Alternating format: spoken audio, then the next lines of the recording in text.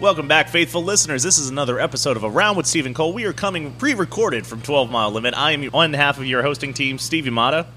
I am T. Cole Newton. Thanks for joining us again.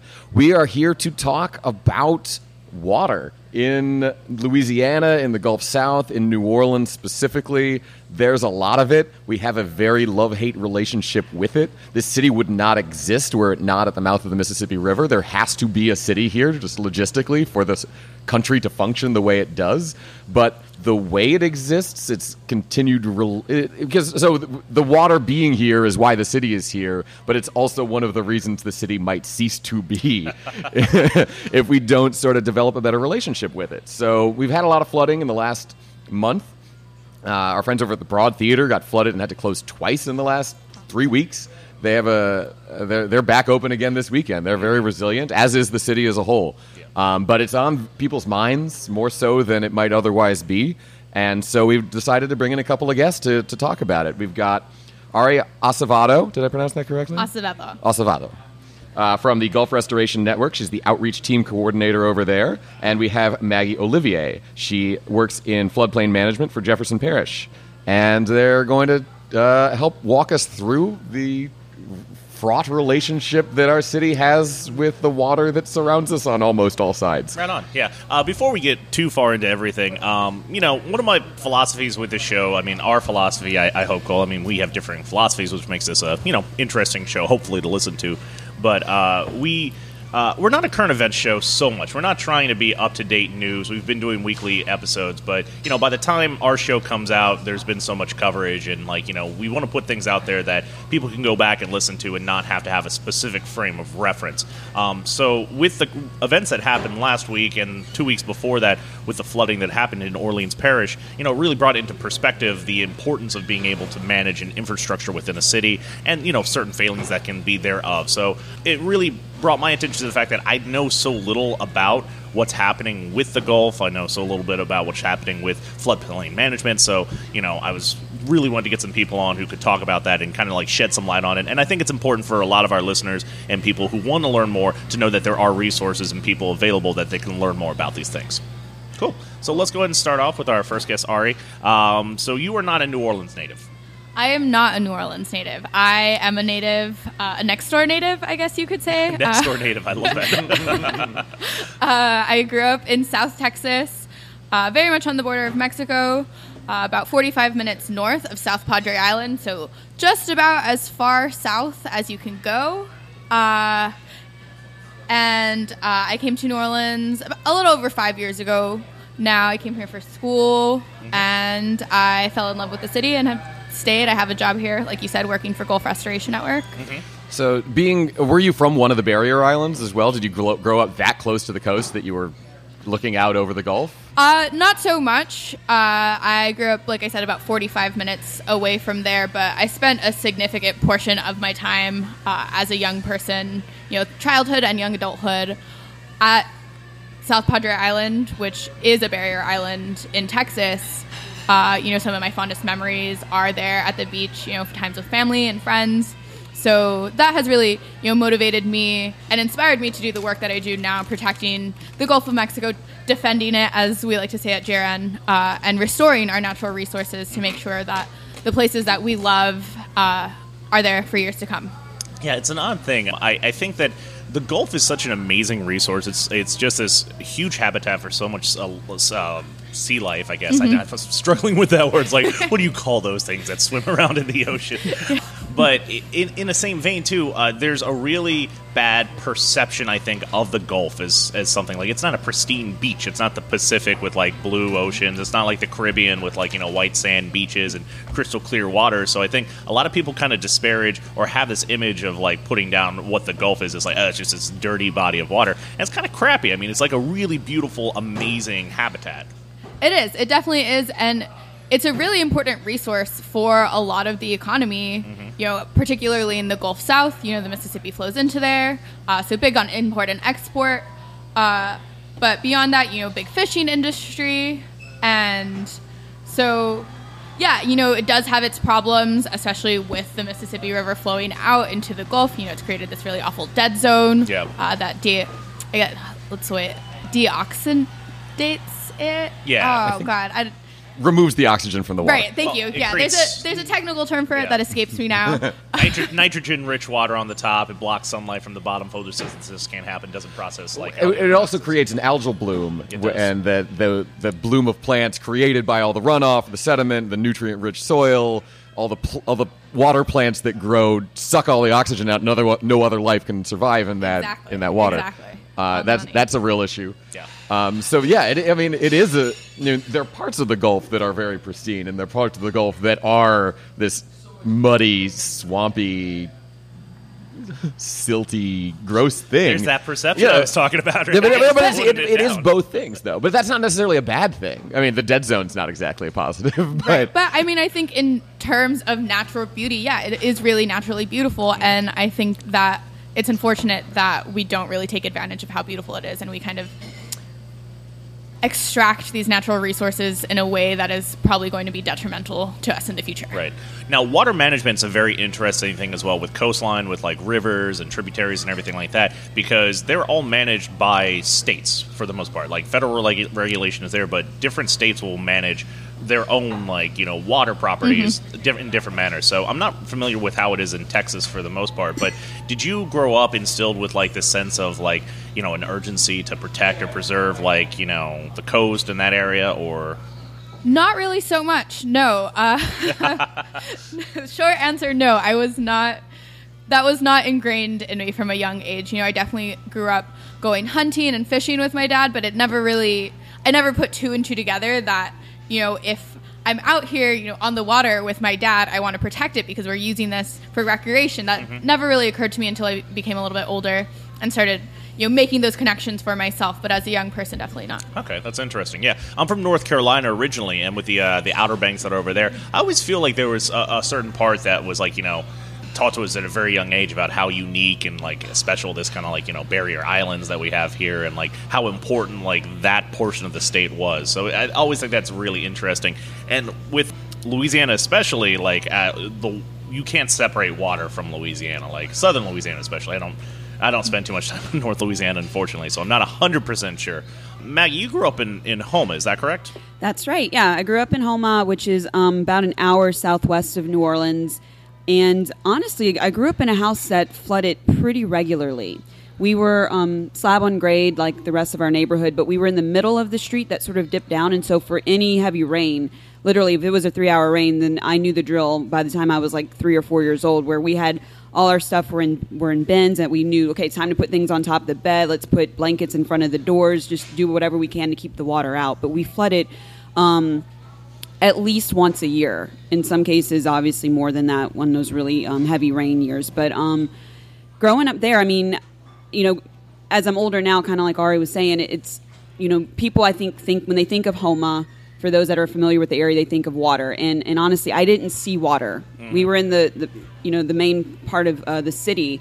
And though I went to school with people who literally did live on the water, it was a 30-minute drive or longer, before you start to see open bodies. And so I really wasn't aware of how precious that area was as well. And we are learning now that, with the coastal land losses that we're seeing, Houma will become the first part. I mean, there will be a time in the near future where from Houma you'll see the Gulf. Right. And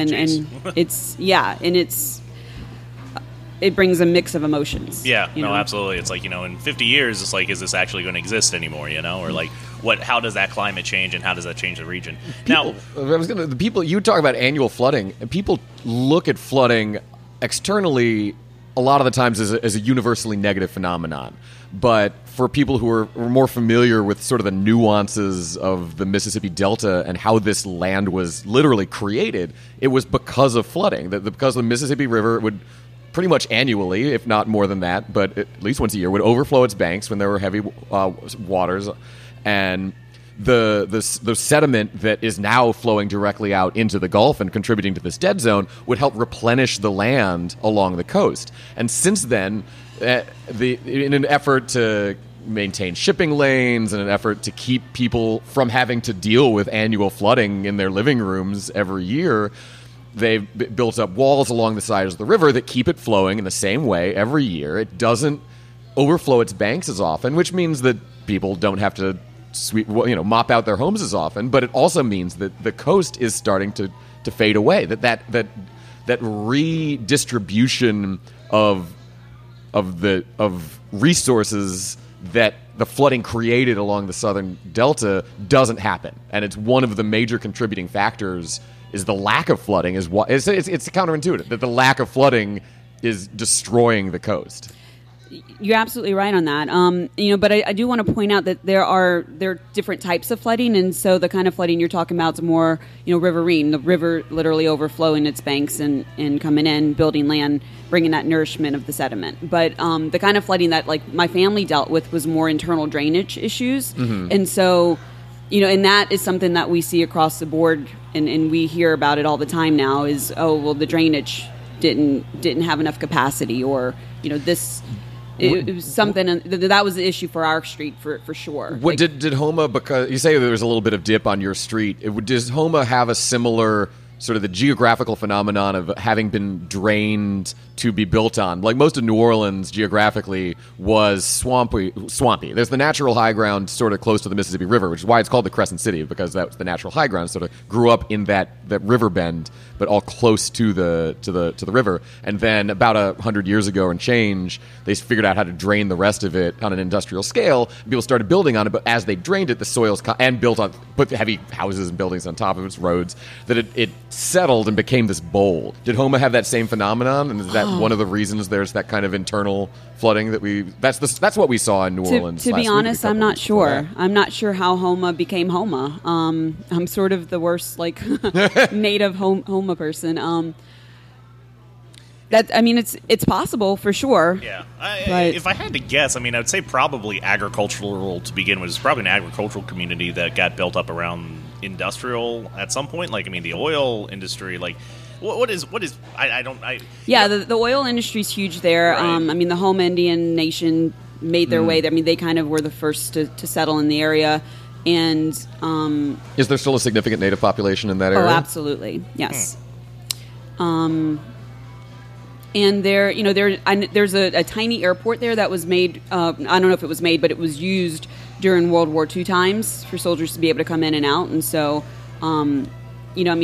a lot's happened in Houma.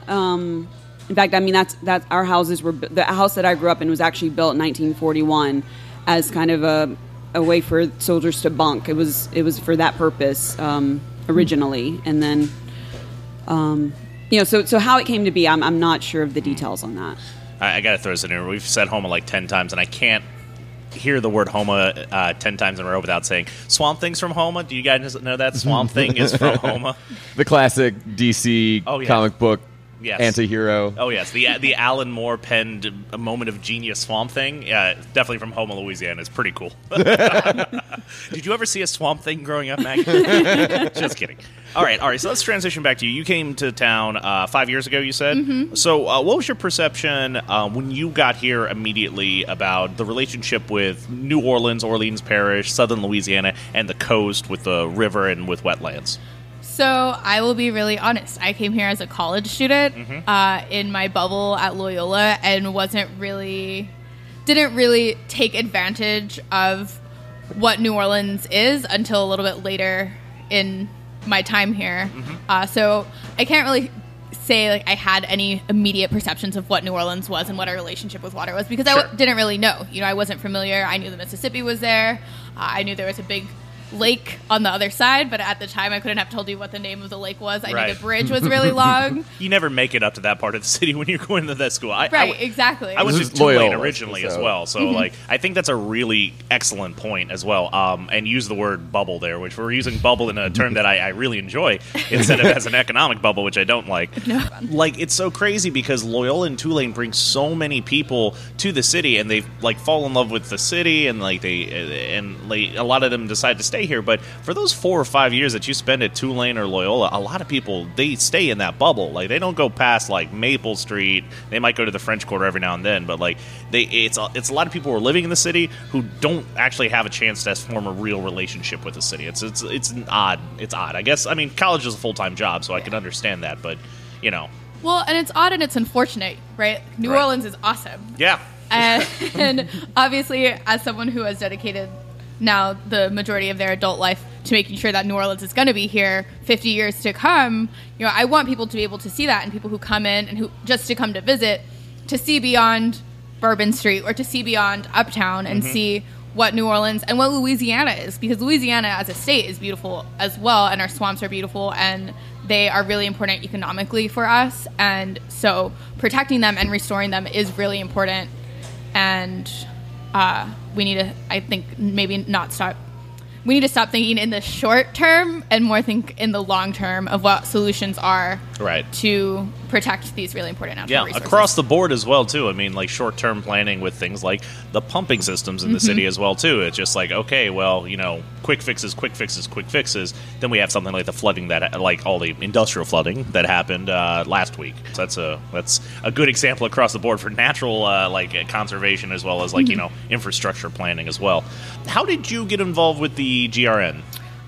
So one of my really good friends, actually, she was working for them at the time. She had the job that I have right now. And she, invited me to do some volunteer work with them. And I, started learning about the organization and that was kind of my first experience with what is going on in terms of coastal land loss and environmental degradation as a whole in Louisiana. And so, I started learning more about them and getting more involved with them as an organization and stuck with it. I had some significant experience in nonprofit fundraising, which is the larger portion of the work that I do for them now. And so a little while after Aubrey left, someone reached out to me from GRN and asked if I was interested in getting involved in a paid way, which I absolutely was. The dream. Right, exactly. It was the dream. And so now here I am living the dream. It's like looking into like an opposite miracle. Like if the nonprofit work had worked for you and you'd start getting paid for it too, you'd never have 12-mile limits. That's true. I wouldn't be here. Yeah. Or I might. This might be a very different podcast. Darkest time. So, Cole, you got here about 10 years ago? Yeah, thereabouts. 10, 11 years ago? Yeah, it was a year to the day after Katrina was my first. Cool. What would you say was your relationship in your first couple years living in New Orleans with water in the city? Because of the time frame and what I was doing, I moved down here specifically because of Katrina. And I think it's important that we distinguish between the sort of the interior flooding that we experienced in this past month and the exterior flooding, because symptomatically they can look very similar. People look at the pictures from 10 years ago of Circle Foods, for example, under the same amount of water that we saw during Katrina. During Katrina, the rains were not especially strong.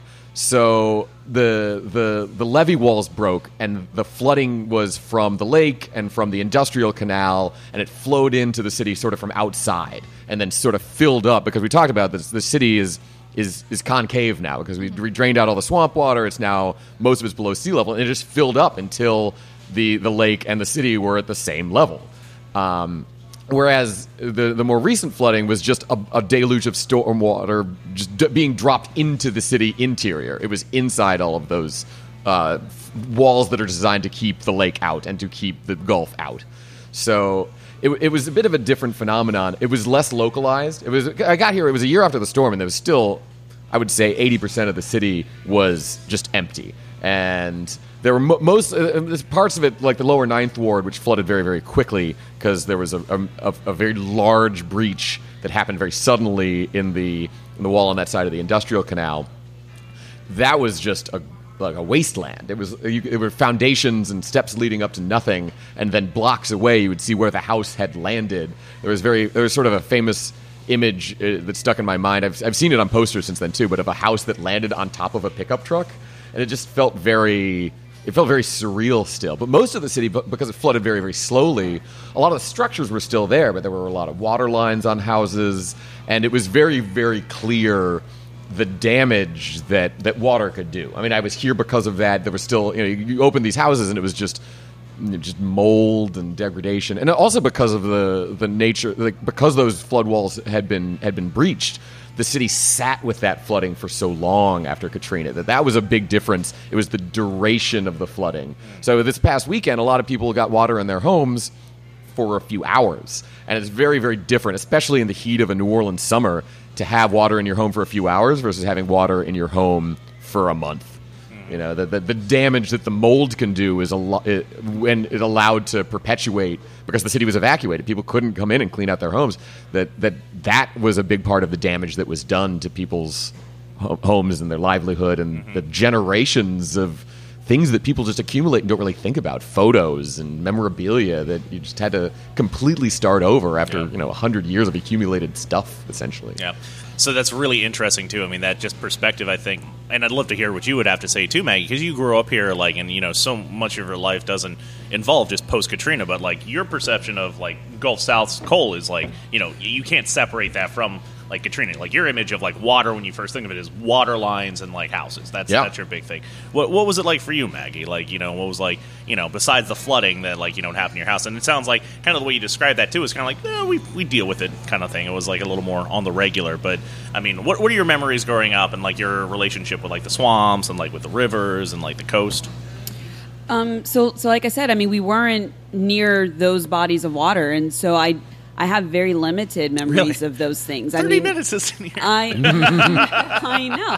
I mean, I would go with keep in mind, I'm the youngest kid of 5, and by that point, my parents were very, very busy working to make sure we were, really good to go. And so, my dad had 2 boats that lived in our backyard. I never saw them in water. My mom and dad both had a camp that got destroyed by a hurricane before I was born.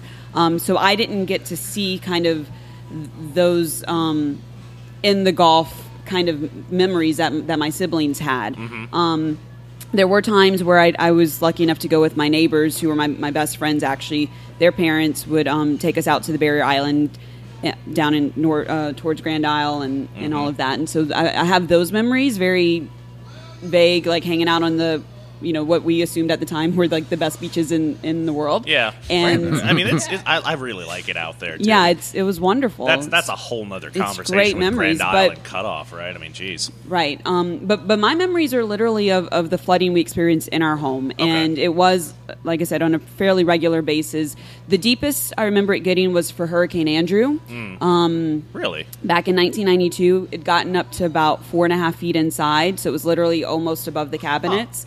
And that was the worst flooding that I experienced at my mom and dad's house. I wasn't even aware that Hurricane Andrew affected Louisiana. Like, for us, it was always Florida. Like, because I remember a ton of, like, when I was a kid, like, just, like, outreach efforts to raise money for Hurricane Andrew. It decimated Florida, Right. So. But I didn't know that it hit all the way out here in Louisiana as well.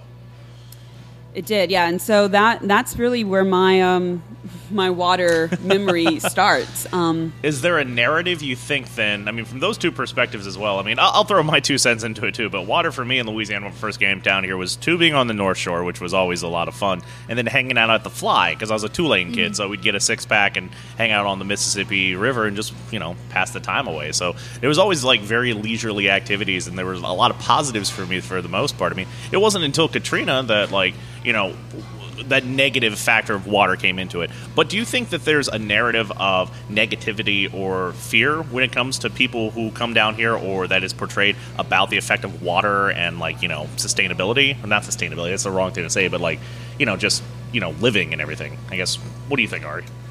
Yeah, I think there is probably a negativity that people think of when they think of water, and it's unfortunate, I think, because we as a city always think like, oh, well, like, water's here, we need to pump it out, without really thinking of, like, other ways that we could potentially use that water to mitigate flooding, right? Whether that's, with greener infrastructure, rain gardens, permeable pavement, bioswales, rain barrels. So things that where we're like, there are things that we can do, right, to kind of alleviate, this negativity of water. Because, I mean, when you think of a rain garden, those are really beautiful and can also work with water so that we are maybe changing the perception a little bit from, like, this is a really negative. Obviously, flooding is bad, right? No one wants their house to flood. No one wants their car to flood.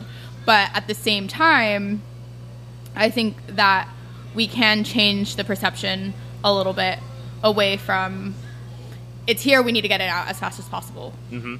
Yeah, I would absolutely agree with that. And it's something that we struggle in Jefferson Parish to get the word out. We're trying to start, to begin implementing a lot of those strategies. And actually for the first time with our hazard mitigation grant program and hazard mitigation assistance program, both funded by FEMA, we've recently been able to get about 80 properties approved to start doing green infrastructure as part of their elevation project. So that the elevation is protecting the house, but then these green infrastructure features are then there to help absorb that water. So it's putting less of an impact on the capacity of the drainage system. And so the idea is that the individual lots would hold a little bit of that water as the drainage system is sort of catching up, and then it can be drained, a few hours later. But the idea is that there is still fear in that, because people, they do have that negative connotation when they think of flooded water. Right. They don't, well, there's water in my yard, and we want to help people understand that that's really okay. It's not going to be here long enough to start breeding mosquitoes. It's not going to, it's just there to help store that water a little bit, get some of that water into the soil, because we've lost the ability to do that. We have so much concrete now that water's not getting into the soil, and therefore has really elevated or escalated our rate of subsidence, and therefore, we're sinking, and it's causing more problems. And so the idea is green infrastructure has this potential to be very powerful, and using water as it's assisting the infrastructure that's in place to keep people from flooding. Right on. Now, I know there's crucial differences between, the different parishes. That's why there are floodplain managers in, different parishes, I'm sure, because it's always going to be different environments. But with all the construction that's happening in Orleans Parish, I don't know if the same thing is happening in Jefferson with so much building and everything, but is that pretty detrimental right now to the systems? I'd imagine just, with all the open lots, with runoff and things like that from, construction, is that, causing a higher burden to, the system?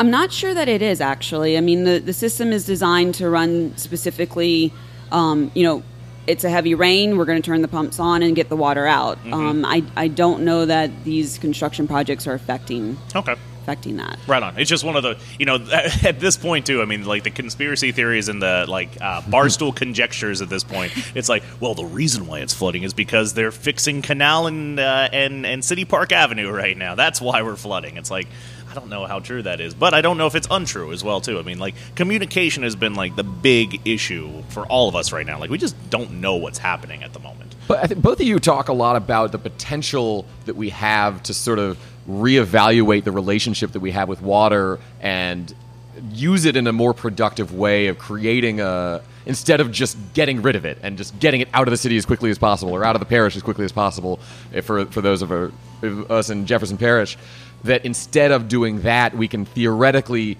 harness it, use it as a resource, help it replenish our soil so we don't sink as fast. There's a lot of things that we can do with that. And New Orleans, I think, really has the potential, because there are going to be a lot of communities dealing with more water as sea levels continue to rise, which I think we're all expecting them to in the coming years. We could really be a proving ground for a lot of these techniques and processes, I think, but only if we're willing to embrace them on a municipal or even regional scale. And do you guys think, from your position, Maggie, inside a government body, and Ari, your position with a nonprofit that I'm sure works with the government very closely in a lot of ways, do you see there being the will to do so? On the municipal scale, on the regional scale, are people just passing the buck from parish to parish so we can to avoid dealing with it? Are we going to see the meaningful change that is required to actually deal with this, or is it just sort of theoretical? So I've been with Jefferson Parish for 3.5 years now, and in that time I've seen quite a transition of this is becoming a more popular conversation, and that is making it a regional approach. What can we do together to make the impact bigger? We all fully understand that if one parish does something, the other parishes are still at risk, and so if we want to keep the economy strong, for the state of Louisiana, for each of our own individual parishes and municipalities, it's important that we do take on a regional approach to floodplain management, to resilience, to to just help keep the area in general, South Louisiana, protected and here. Good. Ari, do you see that also? And does the Gulf Restoration Network work across the Gulf? Are you working with people in Florida, Mississippi, or Texas, or Alabama, or is it primarily Louisiana? And if not, should we be coordinating with Texas and Florida and all of the other areas affected by what's happening on the Gulf Coast? So we definitely work in all 5 Gulf states. Okay. So we work in Texas, Louisiana, Alabama, Florida, and Mississippi. Underneath the table, I just had my 5 fingers. I was like, well, what are the 5 states? I'm dumb sometimes. I apologize. No, you're not dumb. But we are working specifically in New Orleans right now, dealing with flooding issues with our Floodless New Orleans campaign. And the city of New Orleans does have a comprehensive stormwater management plan. It's called the Urban Water Plan. And so, which in essence is a plan that would deal with water in a better way than the way that we're dealing with it right now, where, right now it rains and we pump the water out into the Pontchartrain, and it's really costly for the city. It costs the city $50 million every year. And beyond that, it contributes to subsidence, which means that our city and streets are sinking. And so, with this urban water plan, again, it's the Mirror in Gentilly. They have the Gentilly Resilience District, which is a multi-million-dollar plan that they got a grant from HUD and a FEMA grant as well that would put in a really big and beautiful rain garden called the Mirror Rain Garden, but it would do a couple other things as well. So, making sure that beyond just that, the city, when they're building new infrastructure, right, they have these billions of dollars coming in to rebuild a lot of the infrastructure here, that they're considering stormwater management plans and that they're considering those things to prevent flooding like this from happening again in the future. What are some practical steps I'm going to break this into a couple categories. Let's say you're renting a home in New Orleans or in Jefferson Parish or in any of the other parishes or counties that are affected. What are some practical steps that a resident can do who may not have authority to do landscaping? Or what can the average citizen of the Gulf do to do their part to help mitigate flooding risk, or just to help create a more positive relationship with water? So some top-of-the-head ideas that come to mind for me would be definitely consider, rain barrels. Their capacity is still fairly low, but, if you had maybe 2 barrels, that could help hold a little bit of the runoff from a typical rain event, as well as keeping storm drains clean. Catch basins are often... They get clogged by fallen leaves or just debris that's on the streets. And, I think for a lot of people, they're like, oh, well, the storm drain is the government's, it's in their jurisdiction. They own it, so they need to be the ones to take care of it. And while I think there's a lot of effort that goes into keeping those clean, there are far more storm drain and catch basins than there are staff to help and maintain those. And so, just a little act of going out and making sure your catch basin is clear of debris, every few days, every few weeks, or if a rain event's coming, that can make a huge difference just in the water being able to go down the drain versus being clogged and staying on the street. Those barrels that you were talking about, do you position those under gutters? How do those work? Where do you get them? What does that look like? You can get them pretty much anywhere. I know people who've actually ordered them online. They're available at a lot of home stores such as Lowe's or Home Depot. You can get various sizes. They do need to connect to a downspout from a gutter. But you essentially want to kind of take a look at your house. Maybe when it's raining, go outside with an umbrella and take a look and see where you get the most sort of downpour at, and think about, okay, well, I can put one here and put one there, and that would help keep water away from the house, first of all, but also collect a little bit more of that water rather than it contributing to to the water that's going into the streets. And then what do you do? Because that's not going to be safe, like potable drinking water. Do you keep it to correct? So you can plants? use it. What to, else do you do? Absolutely, you can water a garden or a planter box, or even to wash your car. So there are some other things that can be done with that water. Okay. Yeah. How about you, Ari? What do you have for that the average citizen could do than that? That is great, but also communicate with your elected officials, whoever they are, especially municipal. Right now, we are about to go into municipal election, so making sure that the person that you're voting for has stated that they're going to be prioritizing green infrastructure. I'm going to get semi-political here for a second. We're shying away from politics a little bit. I was talking with somebody whose business was affected by the flooding recently, and they were saying that everybody's been running through. We've got a mayoral election coming through, so everybody had to come and get their photo op right now. I kind of hate it right now because it's just like this is an issue that's ongoing right now, but because it's in the forefront, everybody's of course going to say the same thing, And I don't know, what steps can people take? What should be the things that people are actually looking for with the candidates in the city council members, with the mayor and everything like that? What are the steps that actually saying that, like, hey, infrastructure needs to be better in the city, we can't let flooding happen? That's just politics and buzzwords at that point. What are the real issues that, these candidates need to be addressing? So I think it's accountability, right? So it's very easy to say we're going to do this, but then moving forward, ensuring that they actually go through with that, and that when they're making these plans, that they're listening to the community and the people who are going to be most affected by the plans that are going to be in place. So they're talking a lot right now about having a third-party assessment to see what actually happened. And so making sure that whoever ends up doing that assessment is nonpartisan is not the right word, or the word that I'm looking for. Yeah, I get it. And disinterested. Right. That is right. Like they have nothing to gain. Yeah, not somebody who's been working there for 20 years. Right. Not a company that is potentially already working with the city, may have something to gain from this. Yeah. Well, what are your thoughts on the idea of privatizing? I think the mayor right now has said something about we need to stop it, and our the pumping systems need to be run by a private company. What are your thoughts on that? So privatization is not going to equal accountability, and it's not going to make things better. I mean, honestly, and this is my fear of capitalism coming through, but it sounds like it's worse. It's like if you got a business that's trying to make as much money off of it, it's like that seems like, okay, what corners can we cut? How can we minimize costs? Right.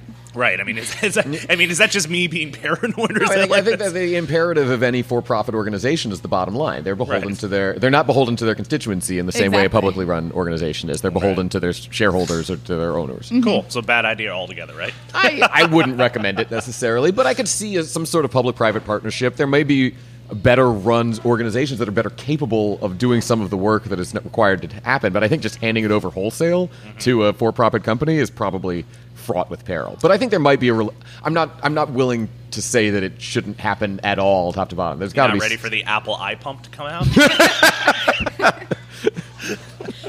Good one. That was good.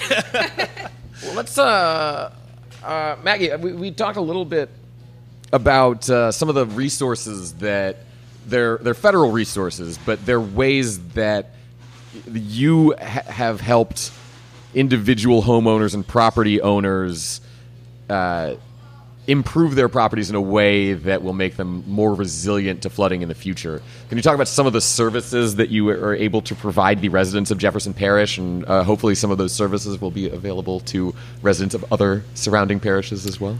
So the programs that are around right now are FEMA funded elevation grants or reconstruction grants. The priority for FEMA is to target those properties that have flooded multiple times. So at least 2 or more flood claims on a property would help them to be eligible for such a program. And then, if they meet that criteria, then at least we can start to look to see what program may be best suited for them and their situation. Okay. Are those programs available to properties, or are they exclusively available to residential properties? Or if somebody I mean, I don't know if they have multiple claims, but a place like the Broad Theater we talked about at the top of the show, they've flooded twice within the last 3 weeks. Would they be eligible because of that, or? If they've had flood claims on the building, then there's a very good chance. It's not exclusive to residential. Okay.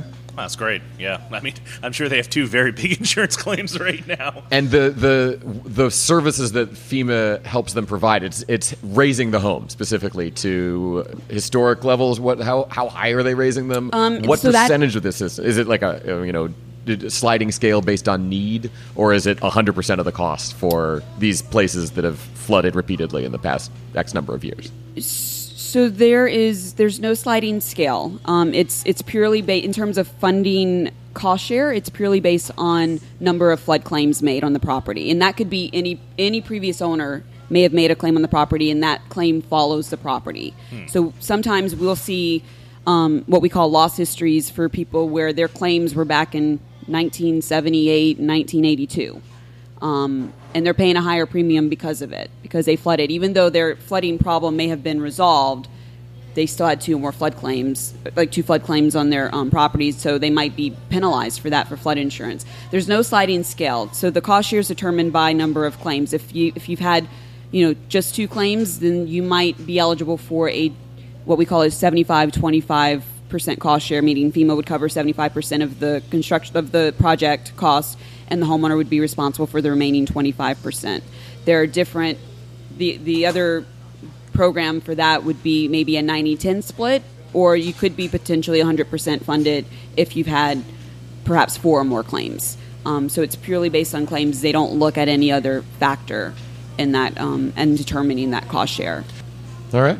Awesome. So, Ari, I became familiar first with the GRN. I was asked to help participate in a science fair fundraiser. It really kind of opened a lot of people's eyes out, especially in the bar community. It's like, hey, this is an issue, which was really good. You touched on one initiative when you were talking about the urban plan earlier. What was that called again that you guys are kind of working on? So we are not personally working on it. Oh, got it. So there's the urban water plan that the city of New Orleans has. Unfortunately, the city of New Orleans is not doing much with it at all. So they were given a couple $100 million, if I remember correctly, to make this plan. Ew. Maybe it was less than that. But they made this really comprehensive plan and unfortunately have not done much to actually follow through with that plan, which is really unfortunate because it could do a lot to help the city live with water in the future. And so we've worked in the past dealing with flooding out in the Treme. So the city passed this comprehensive zoning ordinance, and Article 23 of that says that when new developments being built over, I think it's 5,000 square feet, so whether that's making a parking lot or a new building, then they have to add stormwater management plans into the plan. And so we worked with the St. Peter Claver neighborhood to ensure that a structure that was going to be built there was not being offered an exemption to this comprehensive zoning ordinance because they already have really significant flooding there, even in a light rain. And so right now in Gentilly, they have this really big Gentilly Resilience District that they got a big HUD grant and a big FEMA grant, and making sure that there's a lot of science that was put into this plan, right? Right. But $100 million worth of science. Yeah. $241 million is what the plan That's is a lot cost. of science. Or that's the amount of money that they have and are getting, I guess I should say. And so, making sure that community voices are being heard as they're implementing this plan. All the science in the world is great, but you need the community in there because they're the ones that are going to be most affected by it. Is there a disconnect then, do you believe, with trying to convey that information? Like if there's a study that happens, it's like, here's a bunch of science and numbers and things like that, like bringing that down to like a grassroots level. Do you think there's a bit of a struggle with that? Definitely. I mean, personally, I don't have a science background. And so sometimes when I read things, I struggle with what it has to say. And, I am fortunate enough to have access. We have a scientist that works at GRN, and so if I have a question, I can go to him and say, what does this mean? I really don't understand this. Science guy. Right. Don't care what his name is. He's science guy at GRN. No, he's Scott Eustace, the science guy. Don't ruin it. He's science guy. Thanks, Scott. But for real. But yeah, I think, as a whole, the science community could do a better job of translating what things mean into language that someone like myself that doesn't have a science background can more easily understand without having to read a paragraph and do 10 Google searches in that paragraph because there are multiple things in there I don't understand. So there is a disconnect. Make one of those little videos that has cartoons in it. Be like, the problem with this is everybody's like, share, done. Got it. That's great. That's all you need, right? Cool. So besides that, and some of the other things you talked about, what are other initiatives that the GRN pursues, and what's on your action list for these are the causes that we need to address, and So another big one that I think directly deals with flooding is our wetland restoration, focusing on wetland restoration. So right now the state loses roughly a football field of wetlands every 48 minutes, and really significant. It's pushing communities out of their homes, and the state has Louisiana's master plan that would restore our wetlands and our other coastal lines of defense to protect our communities from storms and sea level rise. But the unfortunate thing is that plan is severely underfunded. Right now, they just adjusted the price tag for inflation, and it's going to be about $96 billion total, so with a B, $billion. I just a shiver ran up my spine. I think one of the you touched both on the very localized plans in New Orleans and then the statewide plans. There's a lot of plans, and the plans seem sound, but whether or not there's the money or the political will to implement those plans seems like it's very much up in the air. Right. Yes, that is very true and really unfortunate, because I think, the plans, there's no such thing as a perfect plan, but they're better than no plan. Yeah.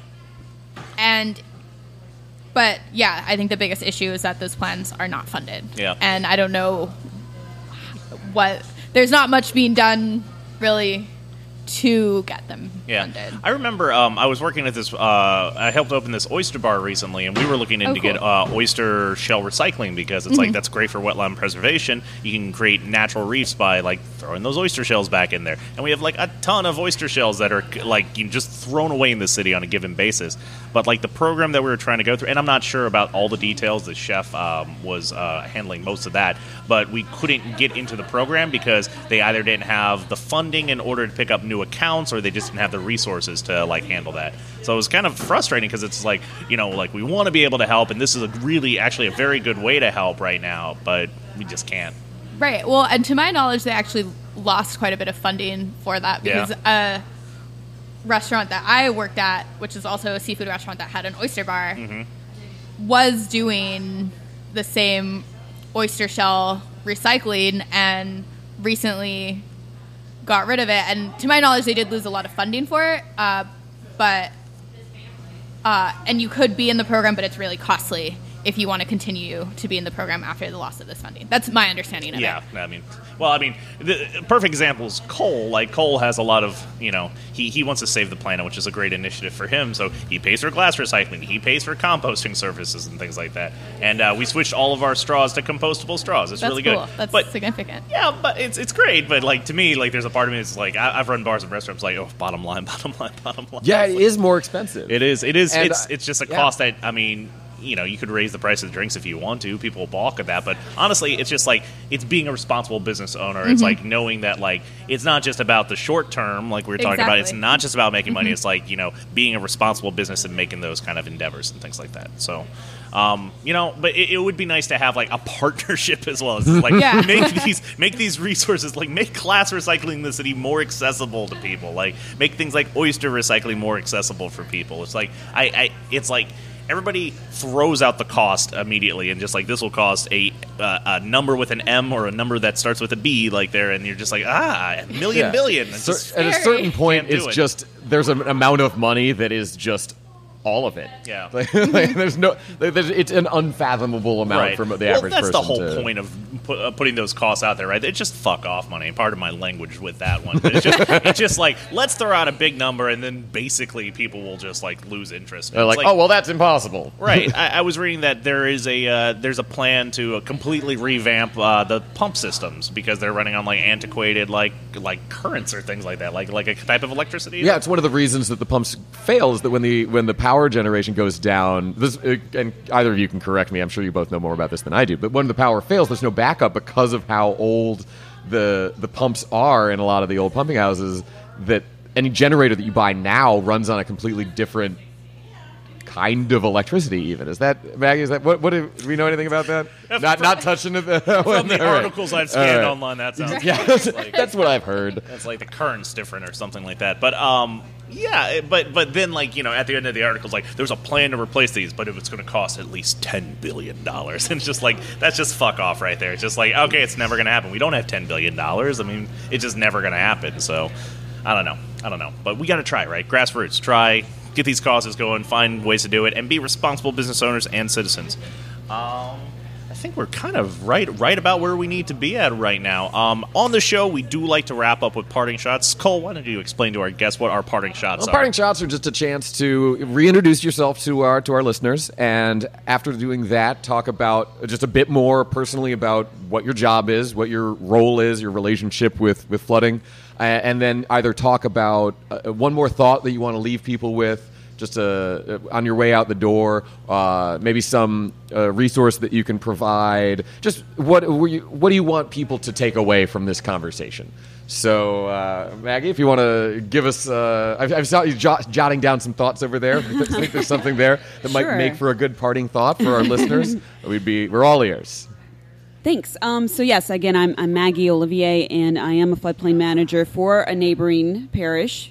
And, I think it's important. A lot of what I do in my day-to-day is help people understand their flood risk and kind of break down those barriers of like, well, wait, why is my flood insurance going up? Or what zone am I in on the map? And what does that really mean for me? And so, if you have questions, don't be afraid to reach out, because there is help out there. There are resources out there that can help kind of make that a bit easier to understand. And I for sure want to encourage people to get flood insurance. Renters can get flood insurance for their contents, and homeowners can absolutely get flood insurance. And it's important to have that peace of mind. And a lot of people, Orleans Parish has recently gone through a new flood map adoption. Jefferson Parish is also in that process.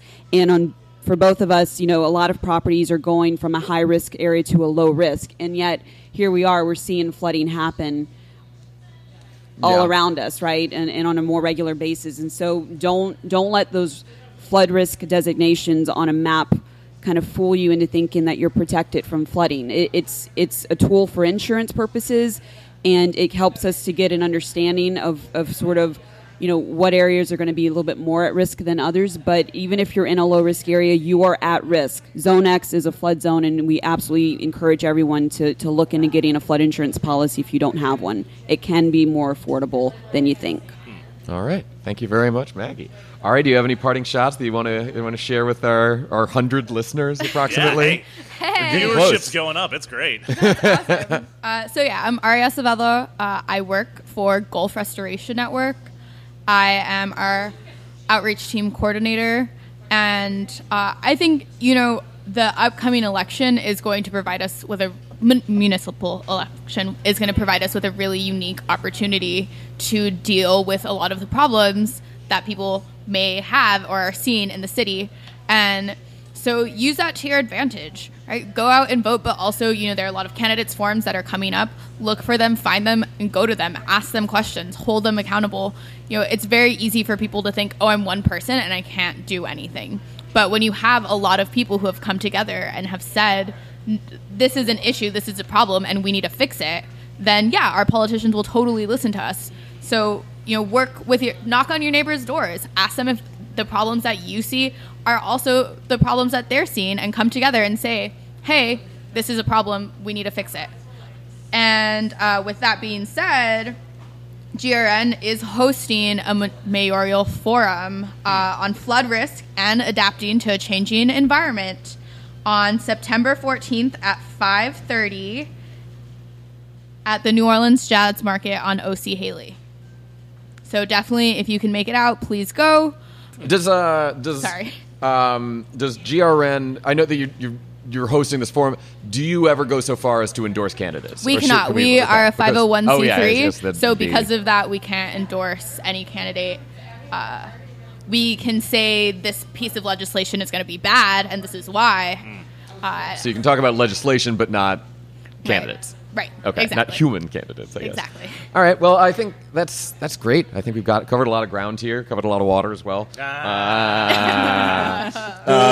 Sorry, too easy. I think if I'm going to have a parting shot here, I think we talked a little bit about the keeping drains clean in the street. I do think that it may not be the individual responsibility of a person to do that. It should be a municipal responsibility, but a lot of things should be, and they just don't have the bandwidth to do it. So we need to take responsibility for that ourselves. And I think what that starts with, and the city, I think probably across the South, it's endemic. It's litter.